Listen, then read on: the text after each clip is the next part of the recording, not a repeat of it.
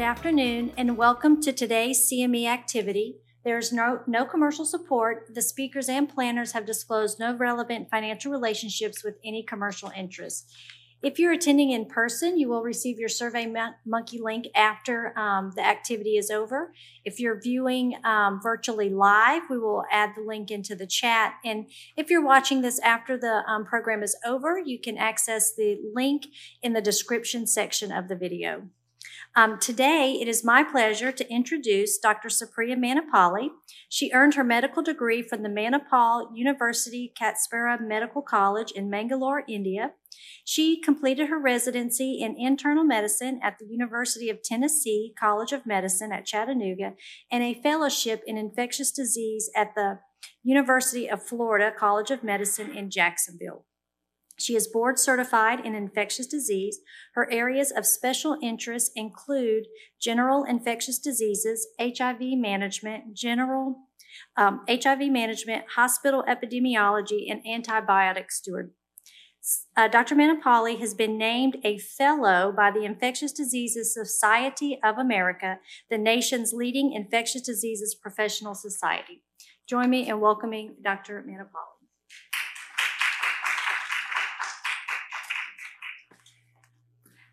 Thank you for the brave souls who showed up to hear about infection control today.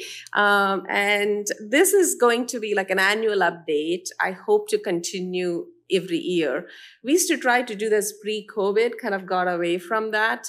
So I really want to bring this back where we share data from our infection control reporting, device-related infections, all the other things that we are required to report. And this is on behalf of our infection control department, our work groups that work on preventing CAR-Ts, CLABSI, surgical site infections.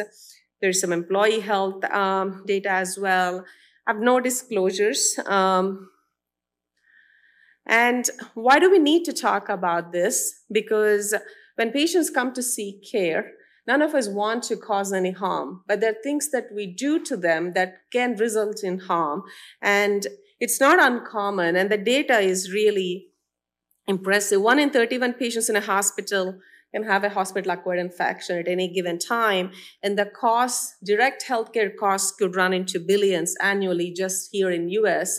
And if you look at the indirect cost, where it's either a cost to the society, loss of productivity, that could be even much higher, up to a total of 45 billion between the two annually.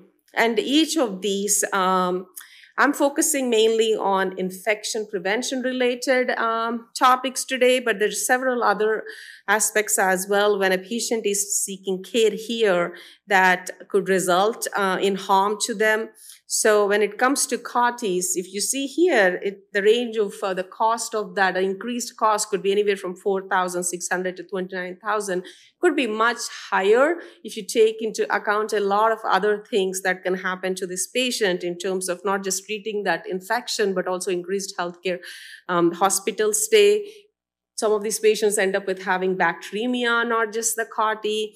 And when it comes to central line bloodstream infections, if it is MRSA in the blood, and if they have a prosthesis that could result in additional procedures, recurrence of infections, so the cost can be really, really staggering. And for central line bloodstream infections, the cost can be even up to $100,000 or even more.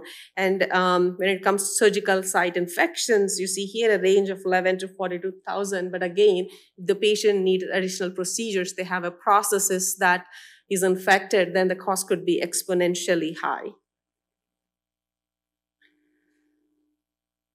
And what are the risk factors for someone to develop an infection? More severe the illness for which the patient is admitted, the higher the risk, because they will end up with getting more invasive procedures, more lines and drains and catheters, and any lack of adherence to best practices for prevention, because when it comes to preventing hospital-acquired infections, we're all familiar with best practice bundles for each one of them.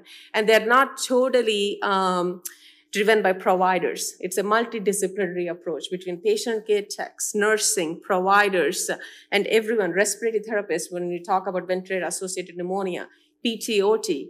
All of us play a role in preventing these infections. And of course, inappropriate use of antimicrobials can lead to C. diff and drug-resistant organisms as well. And all the data that infection control collects, and one thing I want to make it clear when it comes to infection control department, we're not really out there to get anyone or to find infections. When we do surveillance, we really don't want to find any infections. Our infection control department goes through enormous amount of data, and they have definitions that come from CDC that it's like a checklist they have to go through to define if the patient met the criteria to call it or to identify an infection that needs to be reported or not. But our intent when we do this surveillance, when we spend hours doing that, is not to find these infections. We want those numbers to be zero. And CDC, the National Healthcare Safety Network, NHSN as we call it, is where we submit, or we are actually required to submit this data. And this is the same data that flows into CMS and Leapfrog, other rating agencies. And this is the data that is used to compare our hospital to other hospitals. And they also have a way to compare like size, like type of hospitals, teaching, non-teaching, depending on the bed size, tertiary trauma center versus not. So all of this data is again compiled to compare us to others where we are, benchmark, see whether we're doing better, doing worse, and also again tied to the mandates. And again, this is all public data for anyone. If I'm choosing a hospital and I want to go and look at what's the hospital rating where I'm going to seek care, this is the same data that flows into the rating agencies that give us the hospital grades. So if you look at Northeast Georgia Medical Center, again, if you see here looking at MRSA lab ID, we are in red. And this is for MRSA in the blood that we gave to the patients. C. diff, red. This is C. diff, not the patients came in with, what we gave to the patients. And infections in the blood, that's the CLABSIs, were in green, but infections in the urinary tract were in red. And surgical site infections after colon surgery, we are there in yellow. So there's all of this, again, different format of presenting the data, no matter how we look at this. So we have a lot of room for improvement. Not only that, you actually can also compare hospitals. You can choose the geographic radius, and you can put different hospitals, and then they'll give us information. If I'm seeking care for getting a prosthetic knee, then I can look at the data and decide where is the best place for me to take my family member or myself. So all of this is public information out there for anyone to search and find how we are performing as a hospital. And these are reportable to NHSN. CAUTIs, catheter-associated UTIs, central line-associated bloodstream infections, lab ID C. diff, that's hospital acquired. If they've been here 3 or more days, lab ID MRSA in the blood, ventilator-associated pneumonia, surgical site infections, colon and hysterectomies are the only ones we're reporting at this point. But our infection control department monitors many other surgeries beyond just this. Also vaccination rates, influenza and COVID-19. And I do want to make sure all of you guys probably are already aware that here at our health system, it is a requirement that we all get vaccinated or wear a mask in the influenza season. And COVID-19, we all are aware there's a new vaccine out there now to cover the new variants, and highly encouraged to get that. And this is data, again, we have to submit. And I'll try to, I won't be covering all of that we are reporting, but I'll try to cover some of the focus areas. The catheter-associated UTIs has been a huge focus for us in the last couple of years, continues to be so. And when you look at patients any day, we started doing what we call as line huddle. So if anyone is rotating through ID, or if you're in inpatient service, you want to come down to the greater good room that's near the medical staff services, around 9:20-ish, we do what we call as a line huddle. So all the patients' units in Gainesville, we look at all the lines and catheters, and nursing leaders bring that information there, and we go through the indications, why it's there, can it come out, and every day, Monday to Friday, that is done. And when we look at that, and we're kind of are not better or worse than other hospitals, we see 12 to 16% of our patients have an indwelling urinary catheter at some point during the admission. And of course, as we know, most of the UTIs that occur in hospitalized patients are because of an indwelling catheter. And the longer the catheter stays, the higher the risk of infection. And each day, the risk of having a bacteria in the urine goes from 3 to 7%, the risk increases. And some have said it's even as high as 10%.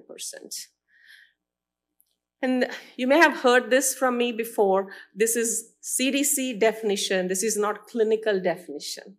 So if patient has a catheter for 2 days or more, and it's in 2 calendar days, not hours, and patient has at least one of the symptoms listed here, which is fever, suprapubic tenderness, severe pain or tenderness, urinary urgency, frequency, dysuria, and it doesn't have to be documented in a provider's notes.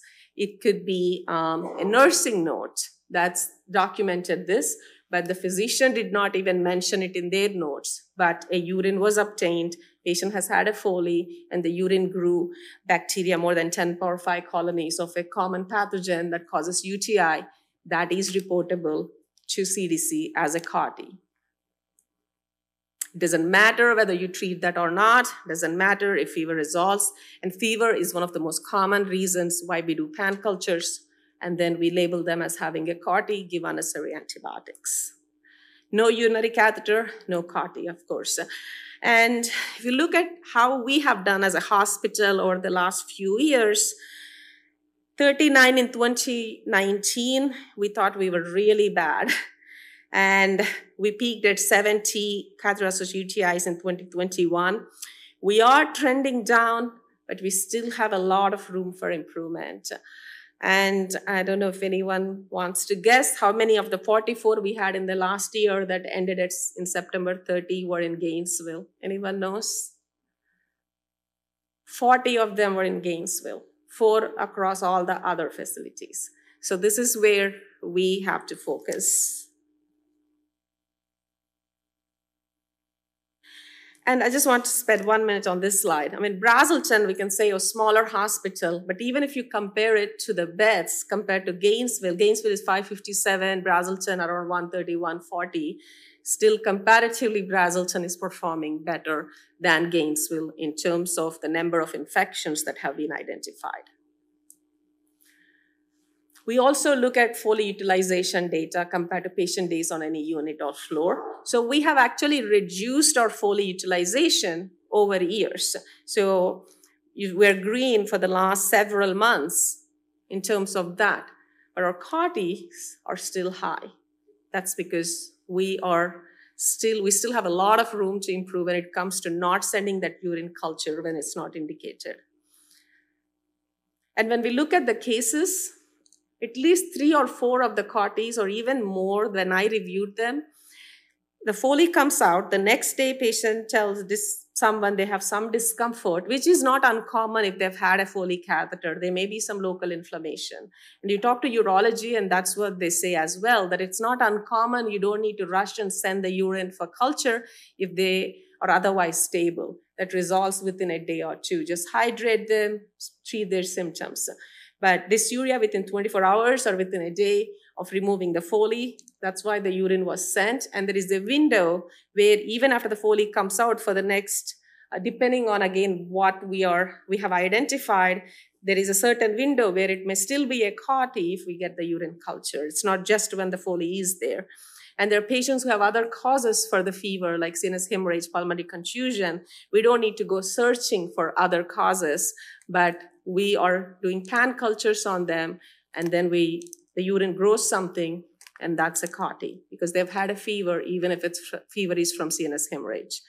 And patients who have had pan cultures because they've had a cloudy urine. There was a patient who had a peg dislodgement, discomfort, and pan cultures were obtained, urine was positive. These are not even real infections in most of these patients. So it's not just that our numbers look bad, what we are reporting. It's also each and every one of these patients got an antibiotic course. We implemented several things over time this has been a multidisciplinary effort to reduce COTs. One is an alert. I recently learned a few months ago that our BPA response rate is 4%. I don't know how much really this BPA is helping, but definitely this was added to our efforts to at least put it in front of the providers that your patient has a Foley, does he need it, can it come out? Alternatives to Foley are available both for men and women. We're continuing to look at alternative products. And when patients come to ED, they have chronic Foley at home, we recommend that that's changed in the ED when they're present. And removing catheters are placed for procedures within 24 hours. Even earlier, sometimes don't even place it if it's not needed. There's several places, even including mother-baby, where they do in and out catheterizations to placing a Foley when they give epidural. So trying to avoid the Foley in the first place. And patients who do straight cath at home, they want a vacation from that Foley. When they come here, they want a Foley, they ask for the Foley catheters. And instead of trying to have that conversation that's going to put them at increased risk, we put Foleys in patients who do straight caths at home. So that's something we should get out of that habit of doing. And even if they need strict INOs, we don't need to put a Foley catheter. Pad weight measurement process is accurate. And if there is a floor you're working on that doesn't know how to do that, please make sure you escalate that to the nursing leader there so they can help with that. And any patient that has a Foley needs to have a provider order. A Foley cannot be there, even in patients with chronic Foley that are admitted. If they're going to come in as an inpatient, they need a Foley order. Something else we are looking at, getting rid of Foleys on the floors completely and having them stored in the central supply. So making it difficult to get it and out of sight, out of mind, and making sure that maybe we have only some available through a certain strict process for any emergencies, but otherwise getting rid of Foleys in all the units and floors, including ED. We're looking into this process as well. And why is that? I think we all know that when there is any sort of foreign body, bugs like to stick to that. When they stick together, they kind of form a colony and they're stronger together and they secrete a matrix around them that kind of lets them survive there longer. And when that happens, they're just resistant to being swept away easily, resistant to phagocytosis, resistant to antibiotic agents. So when there is a Foley catheter, this starts happening within hours. It doesn't take longer for the bacteria to get into that Foley because the perineum is very bacteria-rich environment. And once the bugs go in there, within hours, they've already formed this biofilm, there's a survival advantage for them. And there's studies that have shown that almost 90 to 100% of patients that have a Foley in those studies after a few days were identified to have positive urine culture, not because they have an infection, but because they have a Foley and a biofilm there. So basically, chronic urinary catheterization is synonymous with bacteriuria. But bacteriuria in a patient with chronic Foley does not mean infection. And when it comes to our normal bladder lining, it has defense mechanisms to prevent infections. Foleys don't, they're just foreign bodies. So once the bacteria make their way into the Foley, of course they have a higher risk of having an infection, but if just presence of bacteria in the urine should not prompt us to give them antibiotics unless they're pregnant or they're going for a GU procedure.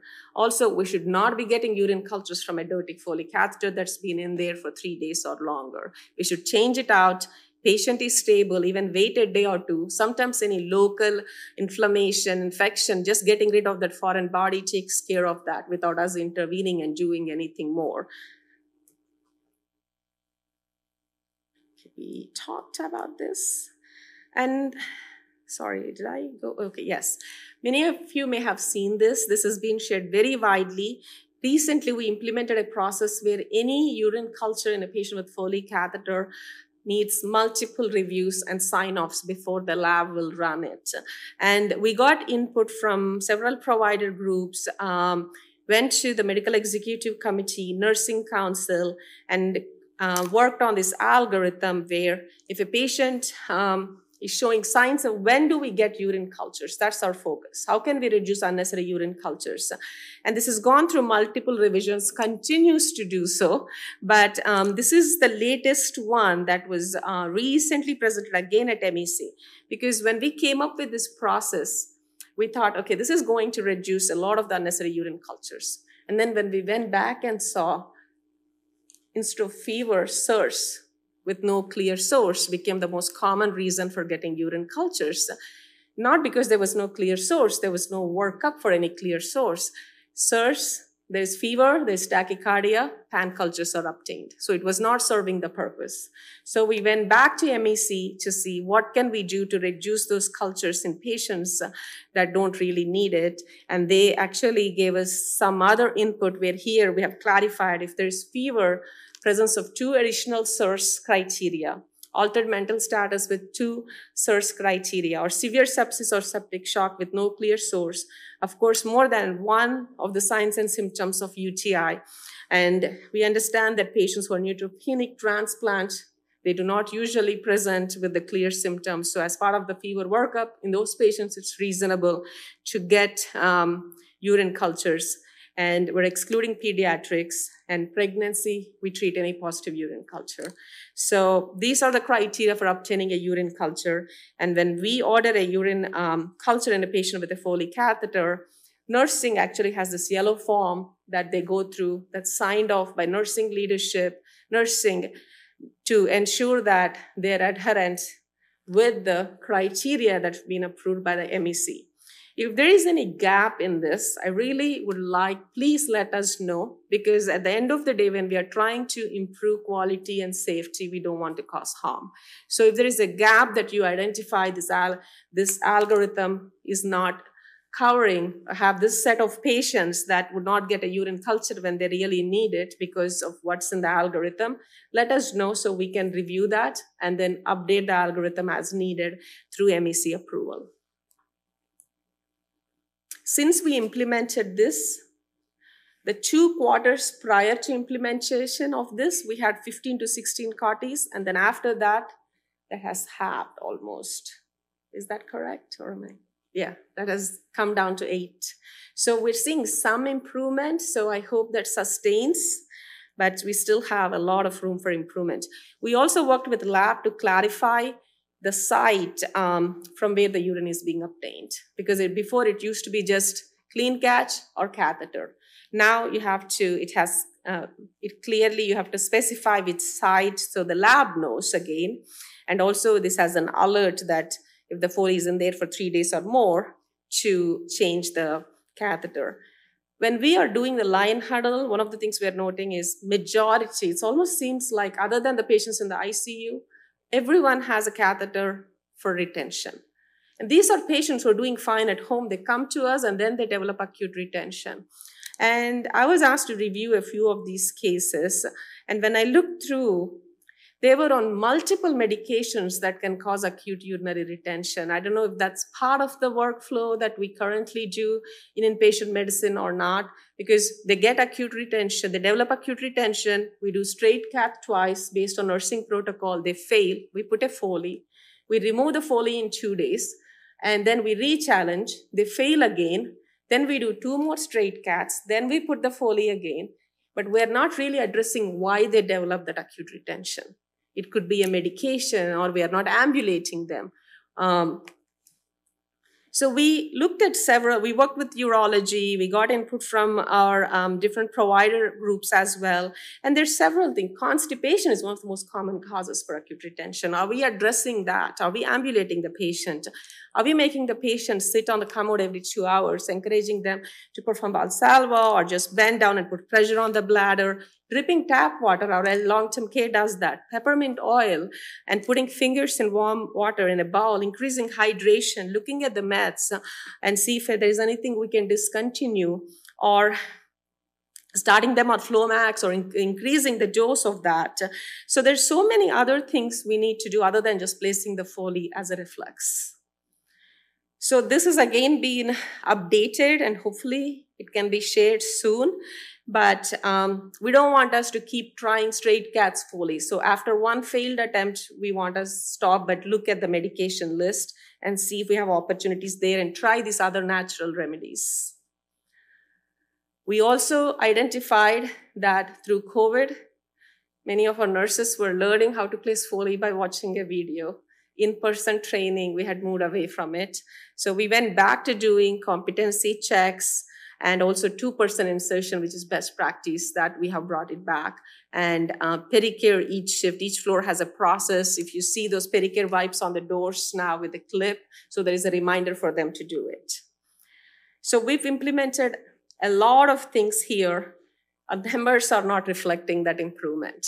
So I hope maybe in the coming year, we see some improvement, because from the time we insert or we are thinking about inserting a Foley to how we maintain it. When a patient is being transported, where is the Foley? Where is the bag? Is it on the patient's tummy? Is it really down the bladder? So all of these things. Are we doing pedicare? Are we evaluating per shift if the Foley can come out? And so this is what I was talking about. It's so important. We have a dedicated transport team, or infection control does do education to them as well. So I really hope with all of this multidisciplinary approach, we are able to turn around and see that our numbers are improving and reflect the efforts that have gone into this. I do have to mention Jennifer London, who's been the CAUTI work group champion, who has done a lot of work actually with this, and our infection control department that continues to work on improving these numbers. C. diff, next. I think most of us in this room know, if you suspect C. diff, you put the patient in isolation. You don't wait for the result to come back. And it's the contact and also this blue sign, because we need to use soap and water to get rid of the spores from our hands. And if a patient has a positive lab test for toxigenic C. diff, if it's producing toxin, then we need to report that to the CDC. The hospital day 3 or greater, that's hospital acquired, we own it. So if your patient comes in with diarrhea, try to get it before the 3 days. But even if they come in with diarrhea, but you delay and you get it on day 4, that means we gave that to the patient. Nobody from CDC is going into the chart and seeing whether patient came in with it. They just look at the date of admission. Our numbers that are reported to CDC are much higher than what I'm showing here, but this is what our infection control department has determined as truly hospital acquired. And this is 92, but if you look at the true numbers that are reported that we are graded on, it's in mid 120s, so very, very high. And this is distributed all across all facilities, of course, Gainesville being the highest. And again, 42 in 2018, we thought really, really bad, but now where we are, we really have to improve. And each of these hospital-acquired infections is tied with each other. So here we were talking about urine cultures. So this is a patient that comes in with CHF, acute and chronic CHF, gets a urine on admission. Why? We don't know. Been talking to ED providers. They have quick sets that has a UA with reflex culture in each and every one of them. It's almost like a ticket to ED visit, whether they're admitted. Everyone gets a urine for UA with reflex culture.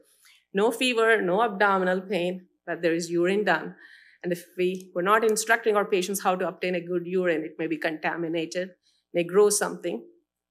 So this patient has positive ESBL in the urine. And then 3 days later, Foley is placed for accurate measurements of INOs. And again, they get a urine. No fever, no abdominal pain. Urine is still positive. Now they decide, okay, we're going to treat because we have had 2 positive urines. Now, then they remove the Foley. Then they again get another urine. This time, no fever, no abdominal pain. Still growing ESBL E. coli. Still continuing in advance. And after 9 days, patient is positive for C. diff. So each of these infections that are hospital acquired, somewhere they kind of overlap with each other. And we are changing to a 2-step test from PCR, because PCR detects positive C. diff, the gene that codes for the toxin. So if you look at studies, almost half of positive PCRs are not true C. diff acute infections, they're colonization. So we're overdiagnosing C. diff. That doesn't mean we can ignore the numbers. We still have a lot of room to improve in terms of antibiotic use, unnecessary cultures we obtain. But we are moving to a two-step test for C. diff, where we test for an enzyme and toxin. And the enzyme just detects the presence of C. diff, and the toxin tells us if it's toxin producing or not, which is indicative of acute infection, whether you need to treat versus not. Even if the patient is positive for GDH, which means C. diff is present but not producing toxin, they can still spread. And that C. diff can produce toxin at some point. So we still want to isolate them, even if we are not treating them. So those patients will be placed in what we call as enteric contact isolation. And these patients, again, clean hands with soap and water. Their rooms will be cleaned with bleach. UV will be used, UV light will be used for terminal disinfection. So even if they are not producing the toxin, they will be continued on isolation, but will just change from C. diff active infection to enteric isolation. This will be the same sign we'll use for norovirus, other diarrheal illness that we may or may not know what is causing it. We are trying to work with the lab to get in-house GI panel PCR, but hopefully that will give us an improved turnaround time in terms of detecting some of these viral pathogens, and ONP as well, which ONP test in stool is useless. That's why we say ONP times 3. Anytime you test, you say times 3, that means it's a bad test and you're doing it multiple times, hoping you'll detect it one of the times. That's why when AFB times 3, it's a bad test, we have to do it 3 times. So always order MTB PCR if you're suspecting TB. So preventing C. diff, antibiotic stewardship is crucial, hand hygiene, and environmental disinfection with bleach and UV, and test only when clinically indicated. Even with moving to the 2-step, we highly recommend that if patient comes in with diarrhea, get the test right away. Patient develops diarrhea, always look at the meds, look at what's going on with the patient to see if there is other explanation. And if they're on laxatives, stop that if they don't need it. Or if they're on any other tube feeds, again, talk to dietitian to see if there is anything else they can do. But just don't make that, only diagnostic stewardship is huge now in microbiology, that we don't order tests that are not needed, and we have a good reason why we are ordering a certain test. So similar to the urine testing algorithm, the diarrhea decision tree, and we hope you guys use this and reduce unnecessary testing. CLABSI, central line associated bloodstream infections. There's no excuse even to have one of this. This can be really serious, high mortality, morbidity, and depending on the pathogen, again, increased risk of endocarditis, infection of other sites, other complications. And we peaked at 31 in 2021. We're at 16, if I'm not mistaken, since I put the slides together. But again, pre-COVID, we were at 10, and we thought that was a lot. So what changed in other than pandemic? Anything else from 2019? Are we being looked at, or our numbers being looked at as an academic? I have a question that with our infection control NHSN as well. One of the things that has changed also is we're an academic teaching center. So if anything, I would like to see these numbers much, much lower, because I think of our residents being a teaching facility as us actually practicing the most evidence-based medicine. So if anything, if we were 10 in 2019, we have now come out of the pandemic. We're trying to get back to basics. So pretty soon, in a year or two, being a teaching facility, I would like to see us getting back to single digits or even 0 when it comes to CLABSI. Again, majority of them in Gainesville.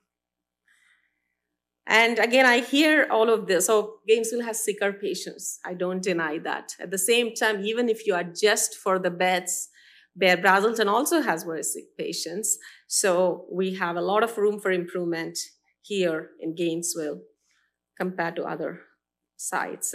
And when I reviewed the cases, 4 of these patients had femoral lines. And we all know femoral site is the dirtiest site, high risk of infection. And when we look at the pathogens that have been isolated, enterococcus, again, a GU bug. 8 of the patients had coag-negative staph of some sort, which is a skin bacteria. Candida species, E. coli, Pseudomonas. So these are the pathogens that have been isolated. Hand hygiene, how are we inserting the catheters? Are we following the best practice in inserting, best sterile technique in inserting? I don't do procedures anymore, but when you are are you using the ultrasound to insert central lines? And if you're doing multiple attempts, are you using the same needle? Or if you get the needle completely out of the skin, are you asking for a new needle? There's so many factors that go into this to prevent infections. And how are we maintaining our lines? Are we looking at the lines daily, making sure dressings are changed weekly or when soiled, and scrubbing the hub anytime we access with alcohol? Each one of them, they're called bundles for a reason, because every component in the bundle plays a role in preventing infection. Are we reviewing the line necessity daily and documenting it per shift? Are we using midlines and avoiding placing PICCs? And when we talk about central lines, it's not just our IJ, subclavian, femoral, it's also the PICC lines, dialysis catheters, pores, all of those are counted under this. And if a patient is coming in with a port, are we accessing that when we don't need a central line? So we really should not be accessing the port if patient does not need a central line. Are we using midlines if the need for access is less than 4 weeks? Is the patient getting daily CHG bath? And is that being documented? Dressing change, is it being done? Is it being documented? And 6 of these patients had dialysis access. So a lot of opportunities, again, to reduce infections. We have recently sent out communication, working with the vascular team to promote midlines extensively. We actually are also meeting with our home health agencies, skilled nursing this month, because I've heard that some home health agencies are not accepting patients on IV antibiotics if they have a midline. They're asking for a PICC line. That is not truly, that does not make sense unless they're on a medication that cannot be given through a midline. And avoid placing central lines, again, when not clinically indicated. Reducing blood culture contamination. Now our lab has brought in these diversion devices that can be used to reduce blood culture contamination. And don't draw blood cultures from the lines, even if you're suspecting infection. That's how I was taught in training, but we don't do that anymore. As you can draw blood cultures from periphery, even if you're suspecting a bloodstream infection from a central line. Don't send catheter tips for culture. And as part of your assessment, look at the line to see how the site looks. Is there any pain, swelling, redness? And if so, intervene early. Don't wait until that turns into a bloodstream infection. And sometimes these patients who have central lines have multiple catheters. They may have a peripheral IV, they may have an ART line, and they get labeled as having a central line bloodstream infection, but the source actually is a peripheral IV or an ART line that we have not been maintaining well, or we have not really been monitoring closely. So CDC, again, is working on changing the definition. Now we only report to CDC if patient has central line and bacteria or bacteremia or candidemia in the bloodstream infection.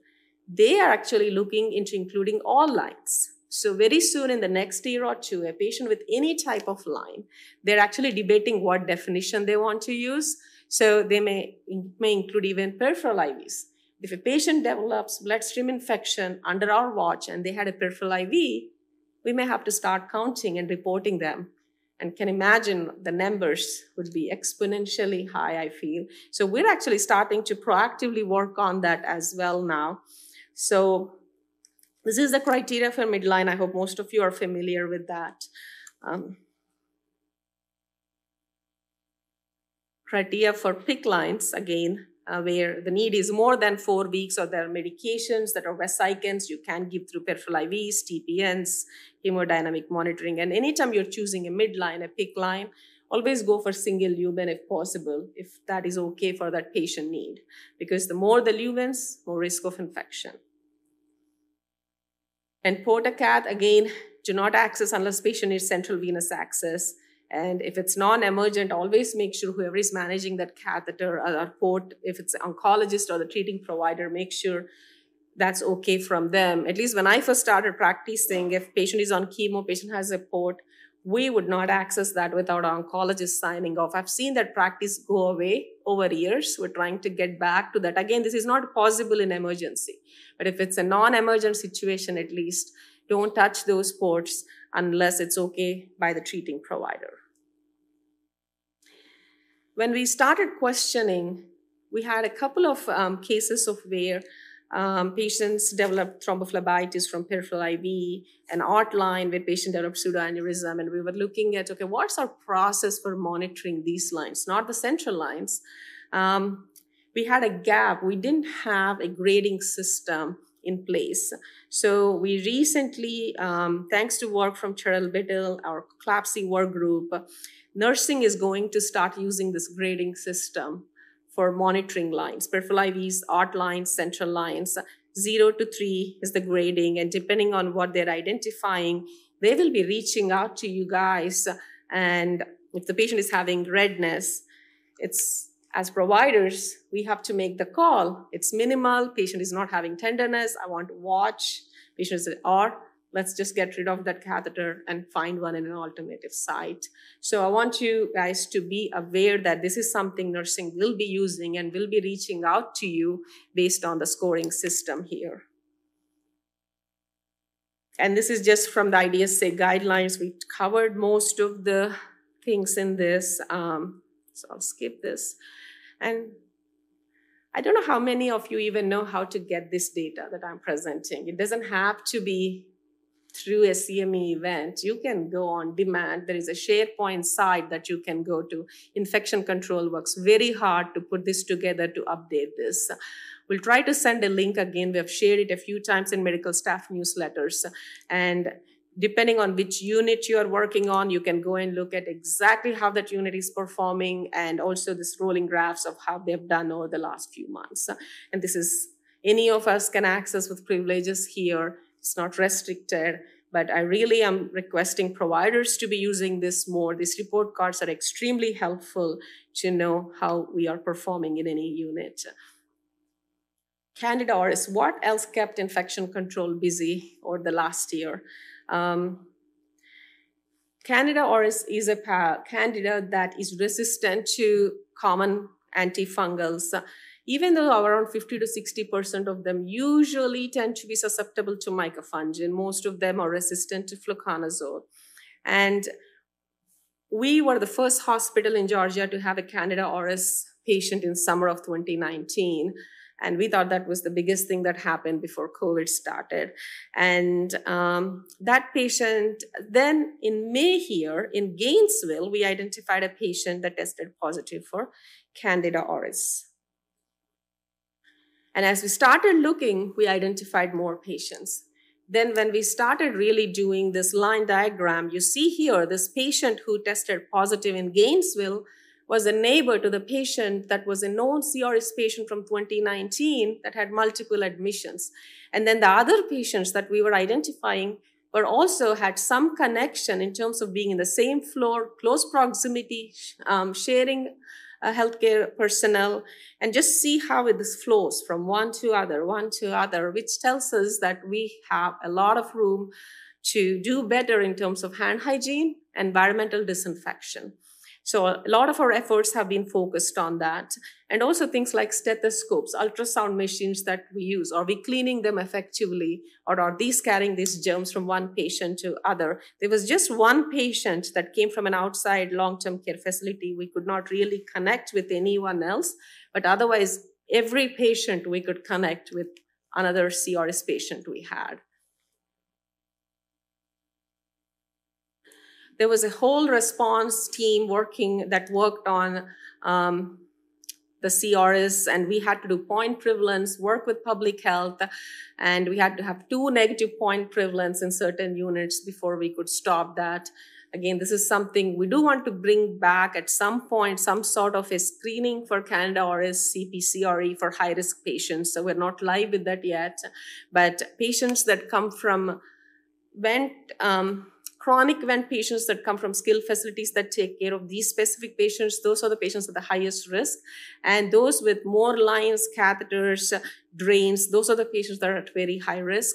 Public health also wanted us to include patients that have had international travel, and especially if they have been admitted and had procedures in any outside, any international location. So hopefully we can implement that soon, but that is something also we are looking into. Surgical site infections, colon. As Dr. Creel always says, colon, these are the dirtiest surgeries. But that's what CMS requires us to report. That's what NHSN wants us to report. And if you look here, again, we were at 35 last year. We have to turn this around. A lot of them are superficial infections. When we think of superficial infections, things that come, hand hygiene, wound care, how are we taking care of that incision, closure? These are the things that, and are we giving the antibiotics correctly, timely? Cardiac, these are the patients that have had CABG or valve surgeries. So again, we had 14. We peaked at 20 in 2021, and we had 14. That's still a lot. And a lot of these patients also had unplanned surgeries, and 6 of them had superficial infections. Spine, we've seen significant improvement, and infectious diseases gets involved when these patients get infected. And these infections are not easy to treat, especially if these patients had any hardware placed. They end up with long-term antibiotics, high risk of C. diff, thick lines, high risk of bloodstream infection. And if the hardware is retained, they keep having flare-ups that we keep treating, or chronic antibiotics leading to drug resistance. So what we see as just one number can be very devastating to the patient. And again, 5 of these were superficial. And these are hip and knee replacements. These are, again, this one, we should be 0. Because from the time we are talking to the patient about having a prosthetic knee or a hip, we should have a plan to see what we can do if they're diabetic, how to mitigate their risk, glucose control, weight management, and again, decolonization for Staph aureus with CHG, mupirocin, pre-op antibiotics, post-op care, how the family members are going to help take care of them after they get home, hand hygiene, all of these factor into preventing these infections. And again, this and any of these infections, it's while we just see numbers, they can be very, very devastating to the patient. So we currently, few years ago, we had a process where if an elective prosthetic joint surgery patient came in, did not undergo decolonization, the surgery would be stopped. They would not proceed. The chief of surgery would be called and the surgery would be postponed. We kind of had moved away from it, and recently we went back to making that a mandatory. Either patients should be screened for Staph aureus, decolonized if positive, or if you don't screen them, just go ahead and decolonize. If not, cannot proceed with that elective surgery. And it's, again, it takes explaining to the patient. They may be upset, but if they know you're doing it to help them to reduce their risk, they would understand. And adding vancomycin to NSAID if they're positive for MRSA pre-op. Not just giving vancomycin, because if you just give vancomycin, that's inferior for MSSA, which is one of the most common causes of post-op infection. So you add vancomycin to NSAID. And also intranasal povidone iodine for any unplanned implant surgeries where we don't have the time to do the 5 days of decolonization. And glucose control is key. That's where our peri-op inpatient medicine providers come in to help with that. And from the skin prep, that's an alcohol combination with chlorhexidine or pre-op antibiotic. They used to be where the antibiotic is hung, they're cutting, they're doing the incision. That's useless. We're checking a box, but it's not helping the patient. Antibiotic needs time to get into the tissues to make sure there's enough concentration to prevent infection. At least before 15 minutes, that antibiotic should have been infused. So within 1 hour, but 15 minutes prior, that's for NSAID. And giving the correct dose and redosing for long procedures based on half-life. And the common thing when I review cases is, patient is on Zosyn or some other antibiotic on the floor. They came to surgery. They don't need pre-op antibiotics because they're on a scheduled antibiotic. And it really depends on when that antibiotic was given, what's the coverage for that antibiotic. So what we have educated or what we are promoting is ignore whatever antibiotic patient is on scheduled on the floor. Just give the pre-op antibiotic based on this table. This is what all our surgeons and anesthesia have. And this is an ongoing effort because every time we review cases, we see, oh, they're on scheduled antibiotics, so we didn't give them pre-op antibiotics, and then they end up with infection. Glucose control, oxygenation, maintaining normothermia, using triclosan sutures, and for elective colon surgeries, doing mechanical ball prep and oral antibiotics as listed here with neomycin metronidazole prior to patient coming here is also included in the recent recommendations to prevent infections. And changing gown and glove before fascia and skin closure, not clipping hair in the OR. Still, we see when we review patients that develop infection, hair has been clipped in the OR, and they have not used a separate closure tray. And they have not had the evening and the morning CHG wipe. When I say they have not had it, if they didn't document, that means as long as when we are reviewing, that means they didn't get it. And post-op, there is no data to continue antibiotics once the incision is closed. But dosing antibiotics within 24 hours is what we are still practicing here. And keeping that sterile dressing intact for 48 hours. All of these are very, very important as well.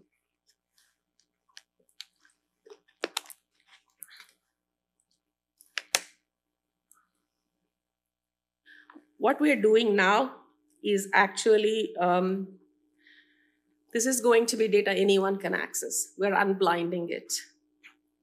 So you can go to the SSA report card and you can see this surgical site infection rate for surgeons based on the type of surgery. You can compare to their peers. This is all unblinded. All of us can see it. We're going to post it in the lounges, and also the same thing in the SharePoint side. The link will be shared with them periodically. And we have support from surgical leaders. So hopefully very soon we'll be doing that. We're almost ready with all the links and everything. They can even access this from their phones. We're double checking that. And there's a lot of other things infection control does to educate, raise awareness. The one thing I wanted to mention is back to basics. Our IPs are here. Nicole and Maria, you want to say anything about that? Hi, everybody. I'm April Exley with the Infection Prevention Department. Myself and Nicole, we tag teamed with one of our CNSs here, Cheryl Biddle.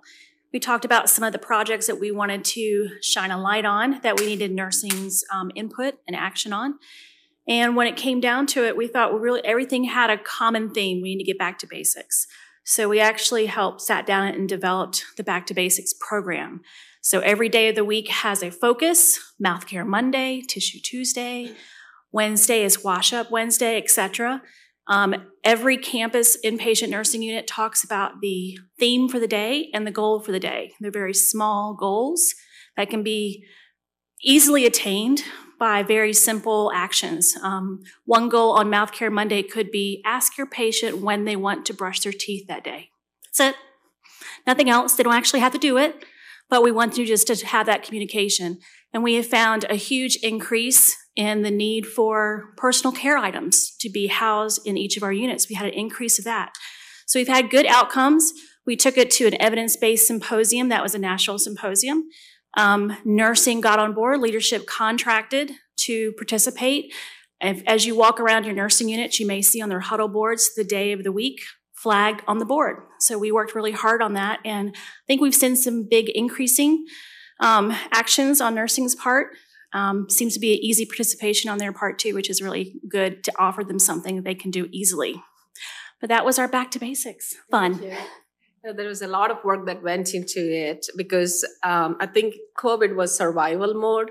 We're trying to get back into, as I mentioned, when I saw CLABSI at 2019, I thought with us being a teaching facility, this is what will get us to being zero.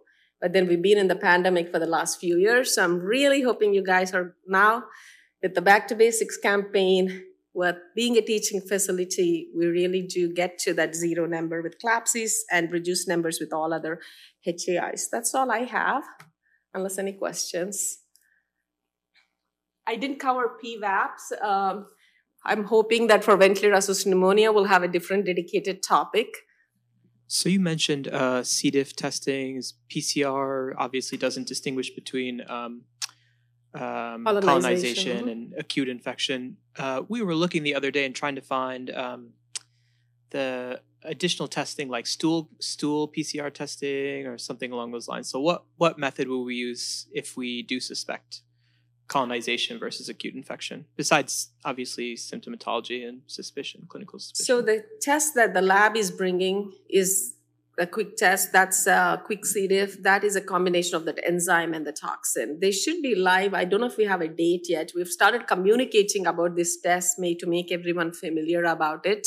But they're validating, the lab has to validate that first in the lab. So what they're doing is specimens are testing positive or negative for PCR. They're validating against this test to see how it's performing, and that's pretty much performing very well. So they should be live very soon. It was supposed to be September, so keeping fingers crossed, some date in October they'll be live with their test. So that will be the only test you can order. PCR will not be an option for you. So once the lab changes, we will completely get rid of PCR. Only test will be this C. diff, GDH toxin combination quick test. I have seen some already, and it shows up 2 steps, and one is like a number, and it'll say negative or positive, and then one says toxigenic, and that's when you have the active infection. So when for treatment purposes, the thing you look for is the toxin, present, absent. I don't know if I can go back to. For treatment, you decide that based on toxin, detected or not. That's all. That's all you. The GDH is just presence of C. diff, which is colonization. So that's all you focus on to decide. And very soon, interestingly, CDC is looking at changing what we report, not the test result, but whether you decide to treat or not. So if you decide to treat colonization, our numbers will look really bad. So that change is coming very soon. Excellent. Thank you.